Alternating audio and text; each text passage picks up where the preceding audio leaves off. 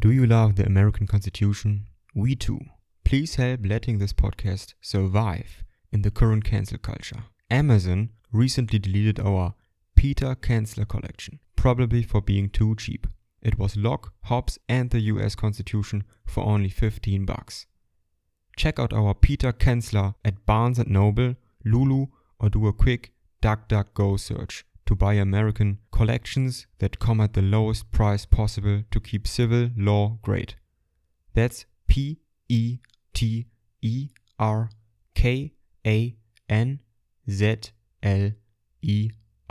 featuring the original texts from Locke, Hobbes, Rousseau, the US Constitution, Machiavelli, and many more, always bound together in just one book.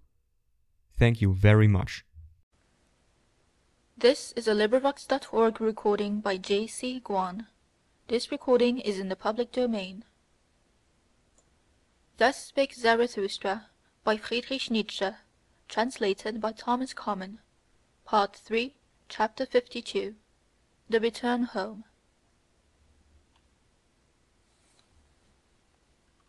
O lonesomeness, my home, lonesomeness!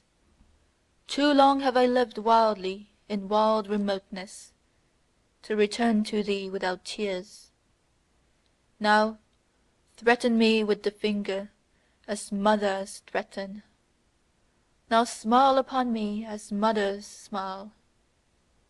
Now say just, who was it that like a whirlwind once rushed away from me? Who, when departing, called out, "Too long have I sat with lonesomeness, there have I unlearned silence"? That hast thou learned now, surely?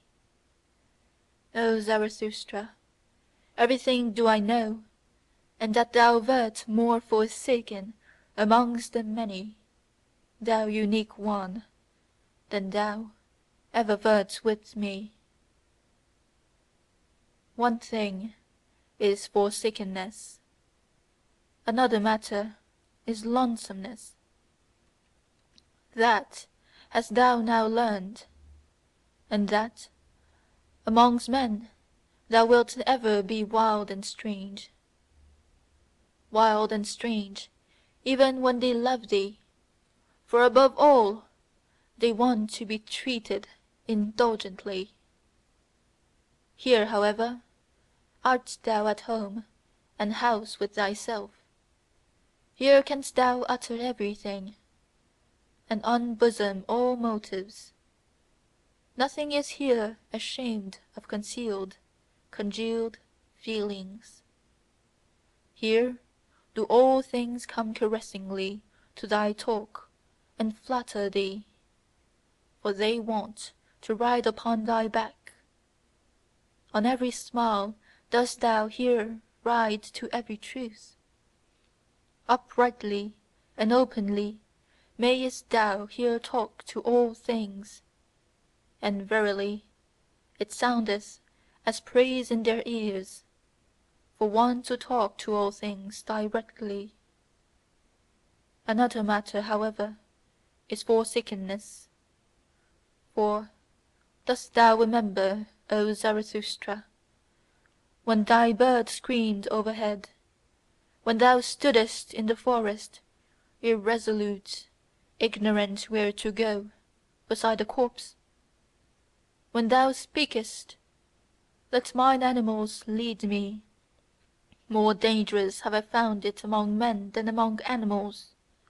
That was forsakenness. And dost thou remember, O Zarathustra, when thou sattest in thine isle, a well of wine giving and granting amongst empty buckets, bestowing and disturbing amongst the thirsty, until at last thou alone sattest thirsty among the drunken ones, and wailedst nightly? Is taking not more blessed than giving, and stealing yet more blessed than taking? That was forsakenness. And dost thou remember, O Zarathustra, when thy silly hour came and drove thee forth from thyself, when with wicked whispering it said, "Speak, and succumb," when it disgusted thee with all thy waiting and silence, and discouraged thy humble courage, that was forsakenness.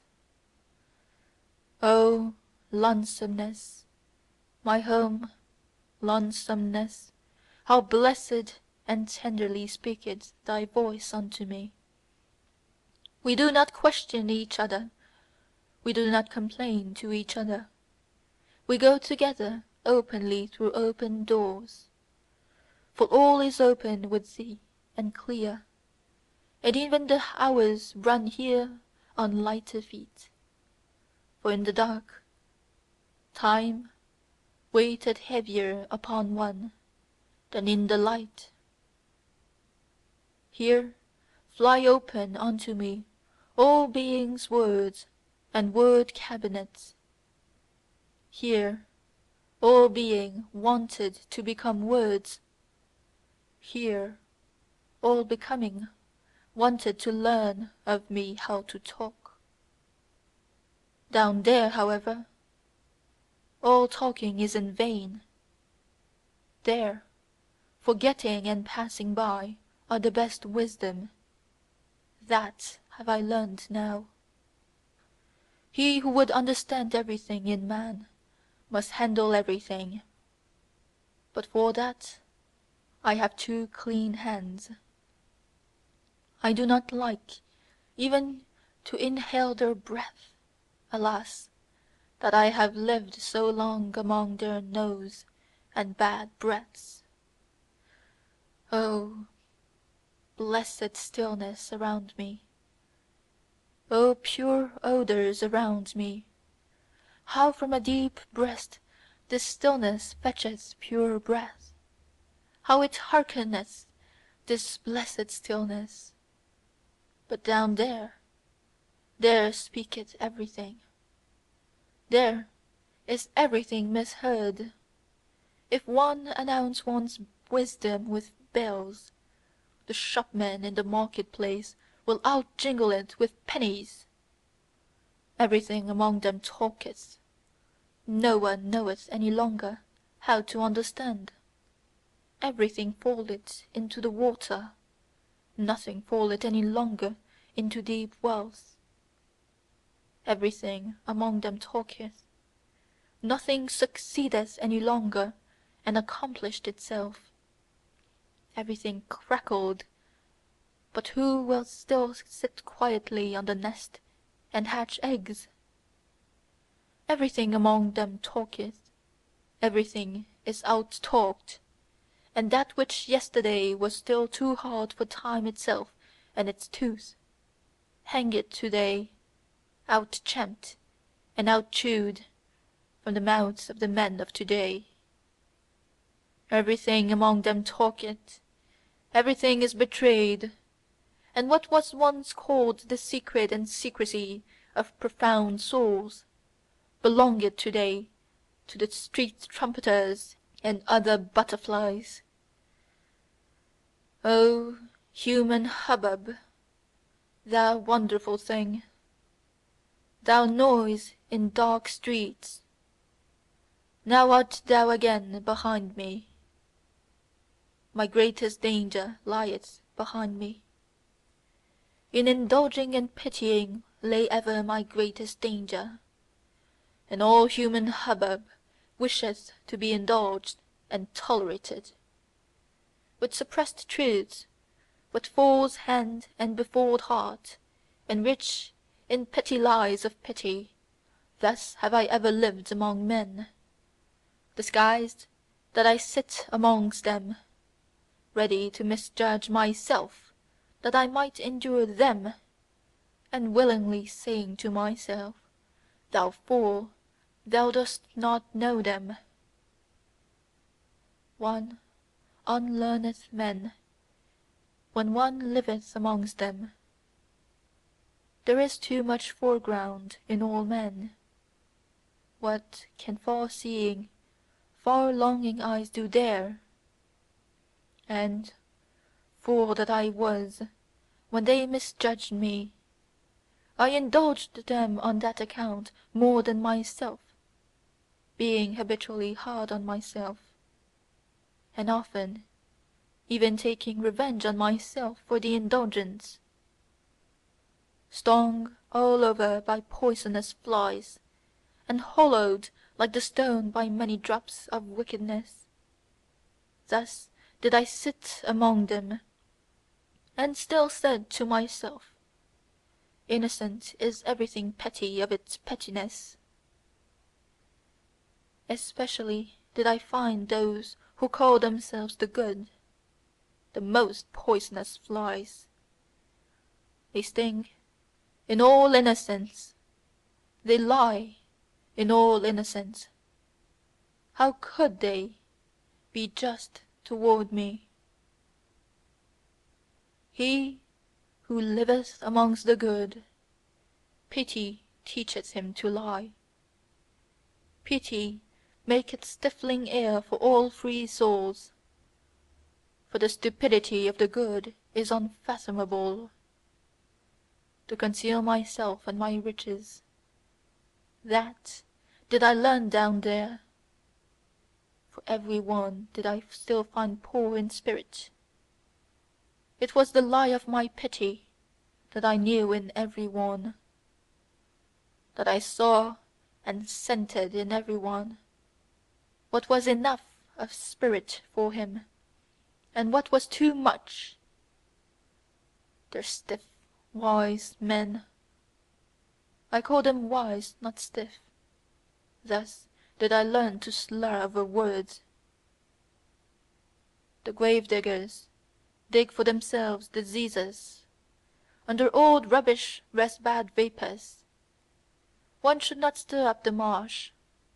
One should live on mountains. With blessed nostrils do I again breathe mountain freedom. Freed at last is my nose from the smell of all human hubbub.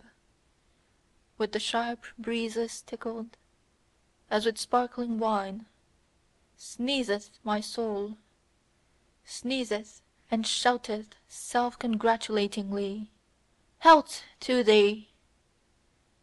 Thus spake Zarathustra. End of Part 3, Chapter 53.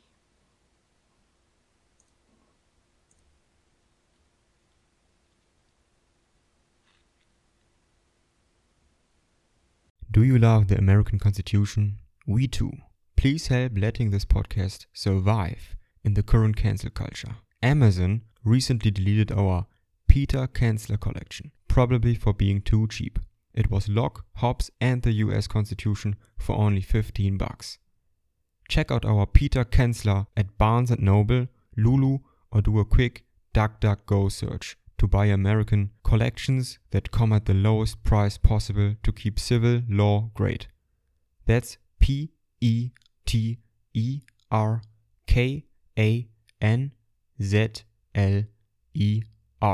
featuring the original texts from Locke, Hobbes, Rousseau, the US Constitution, Machiavelli, and many more, always bound together in just one book. Thank you very much.